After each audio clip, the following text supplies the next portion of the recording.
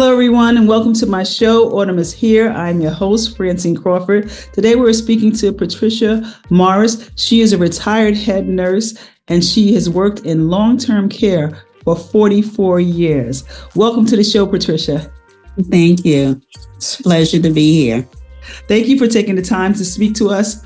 I'd like you to tell me just a little bit about yourself, about your career. Okay. I actually went to a high school for health professions, and I became a licensed practical nurse after graduation. After working in the field of nursing for approximately 10 years, I realized that I wanted to go further. So I went after I had went into college for nursing, but switched my major to psychology. And then I was doing my graduate work in rehabilitation counseling. And then I realized that that was not what I wanted to do. And I went back to college and became a registered nurse. All this time I was working in long-term care, and I continued to work in long-term care, even though I did stints in the hospital and in acute care. But that was part-time, but my full-time work has always been in long-term care. Okay. So long-term care, what exactly is long-term care? Okay. There's usually three levels of care. There is acute care. That's when you're in the hospital and you're doing and you're being treated for some acute condition. There's intermediate care where you're still in the hospital, but your condition is not acute, but you're not quite ready to go home. But long-term care is people who are expected to be in care for at least 30 days or longer. Long-term care can be short-term rehab, where you're recovering from an injury. A lot of times, if you spend any time in the hospital, you lose your ability to function. And in long-term care, so you will be in short-term rehab. Mm-hmm. But then a lot of times, once people complete short-term rehab, they're no longer able to function on their own at home. Even though they have met their highest level of function, that function does not allow them to to be in their home setting without extensive care. And oftentimes families cannot provide that care. So they have, you stay in for long term. Okay. So my understanding is that you work with patients with dementia or Alzheimer's for periods. I did. I was certified in dementia or Alzheimer's care, and I worked on an Alzheimer's unit with 40 patients. That was my passion. I really like working with them. And I did that for maybe 7 or 8 years. Then I worked exclusively with Alzheimer's patients. Okay. So I'm sure working with seniors and with the disabilities and things like that, it's always challenging, but especially with people with dementia and Alzheimer's. What would be some of the challenges that you face with dealing with people specifically for dementia and Alzheimer's? Okay. Most people think that, if I forget something, if I forgot where I put my keys, or if I can't find my phone or something that it says, I'm getting Alzheimer's. But Alzheimer's is much more debilitating than that, because you may forget that where you put your keys, but when you find your keys, you know what your keys are for. And sometimes with patients with Alzheimer's, they don't remember what a key is. Or if they have a pen, they don't know what a pen is used for. They don't know that when you place a fork in their hand, that they're supposed to use that fork to eat.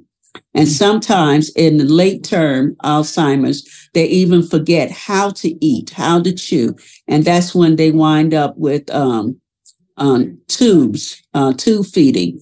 A lot of people, they says, oh no, you got to put the tube in. But if that's their only means of getting nutrition, then you do what you have to do. It's a hard decision to do that, to make that decision also. Yes, a lot of families had a very difficult time with that decision.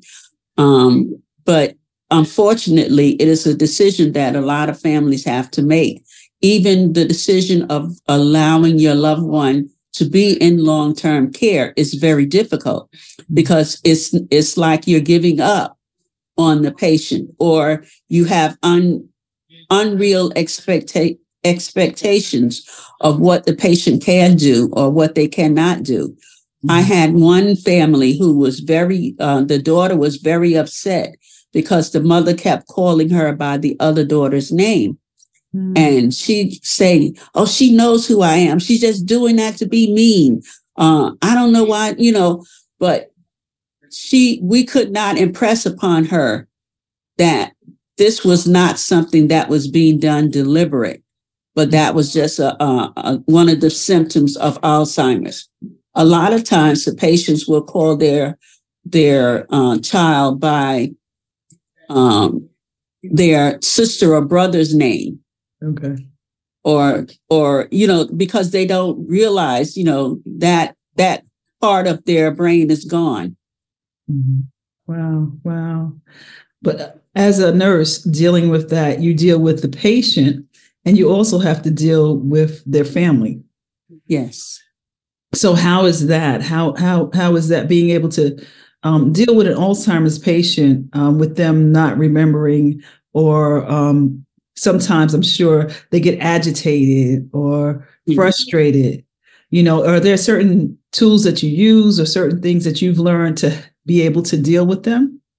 Okay, one of the things that we try to do with our Alzheimer's patient is to keep their environment as consistent as possible. We try to keep the same caregiver for them instead of having a different, aide take care of them every day. We try to be consistent in allowing the same aide to take care of that patient on the 5 days that they were at work. We try to keep the routine. They get up in the morning, they do their, they have their ADLs taken care of, they have their meals, they go and they interact with other patients, and you just try to keep a simple routine and a consistent routine so that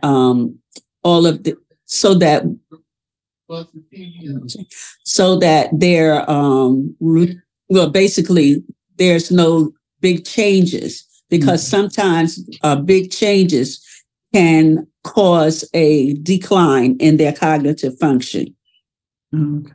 Okay.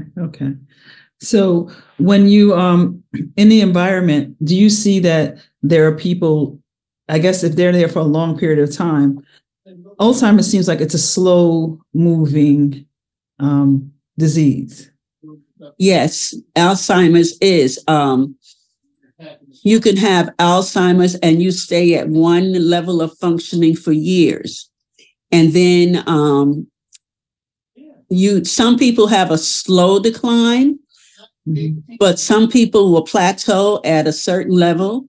And then once they something happens, there is an illness or a fall or something, and all of a sudden their cognitive function drops significantly. And you don't know when it's occurring, but you just know that it has occurred. You don't know. It's very difficult to figure out why. The whys of it is just that, you try to follow it and try to minimize you try to minimize the causes that you can minimize, the environmental part. Okay. And dealing with the families, do you suggest something for the families? Is there programs for the family or something like that? Because they have to get, just like you're taught to deal with them, Um, do they get any kind of information, pamphlets, something that will help them to deal with them and to explain exactly what's going on? At the facility that I worked at, the most recent facility that I worked at, we provided the patient's family with information. We had monthly or quarterly meetings with the families to try to provide them with information about Alzheimer's and how to deal with it. Some families took the information and they were very helpful. Some families were in denial. And they didn't want to hear it. It's very difficult to see your family member change before your eyes. Some patients who were calm, mild-mannered, church-going, Bible carrying, became, they lost their sense of inhibition and they'd walk down the hallway naked. They curse like a sailor. And this is it's very difficult for family members to see their family member change. So you have to try to be gentle and firm because you don't want them to, I won't say lash out, but be harsh with the family members. Like the one I told you, who her mother called her by the wrong name.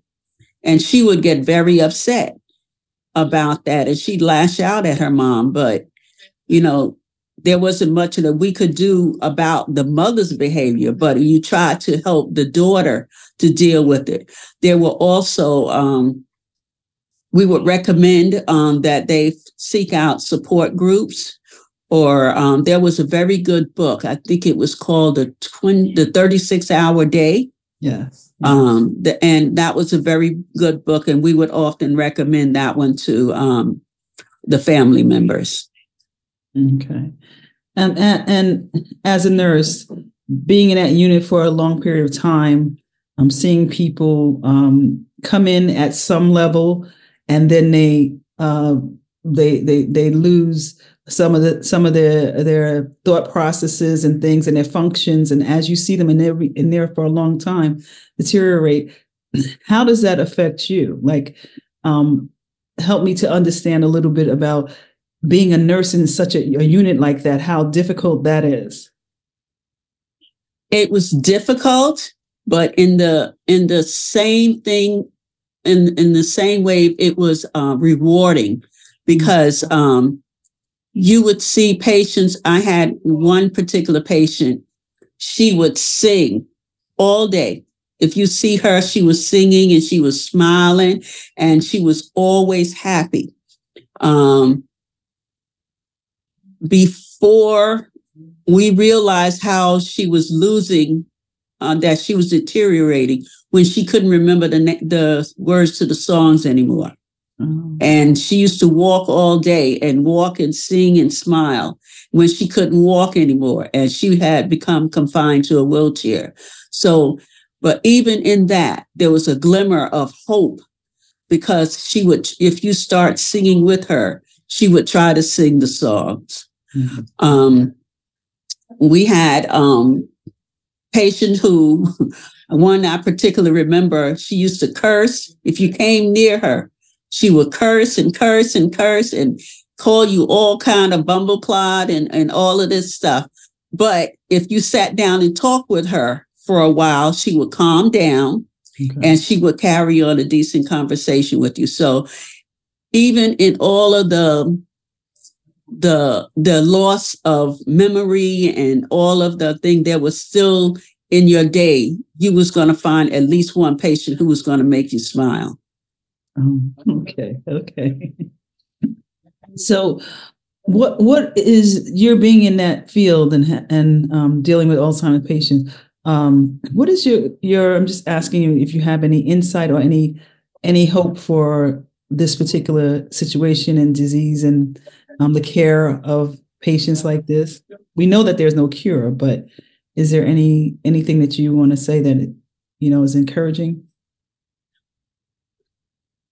Well, I know they have medications that are supposed to help.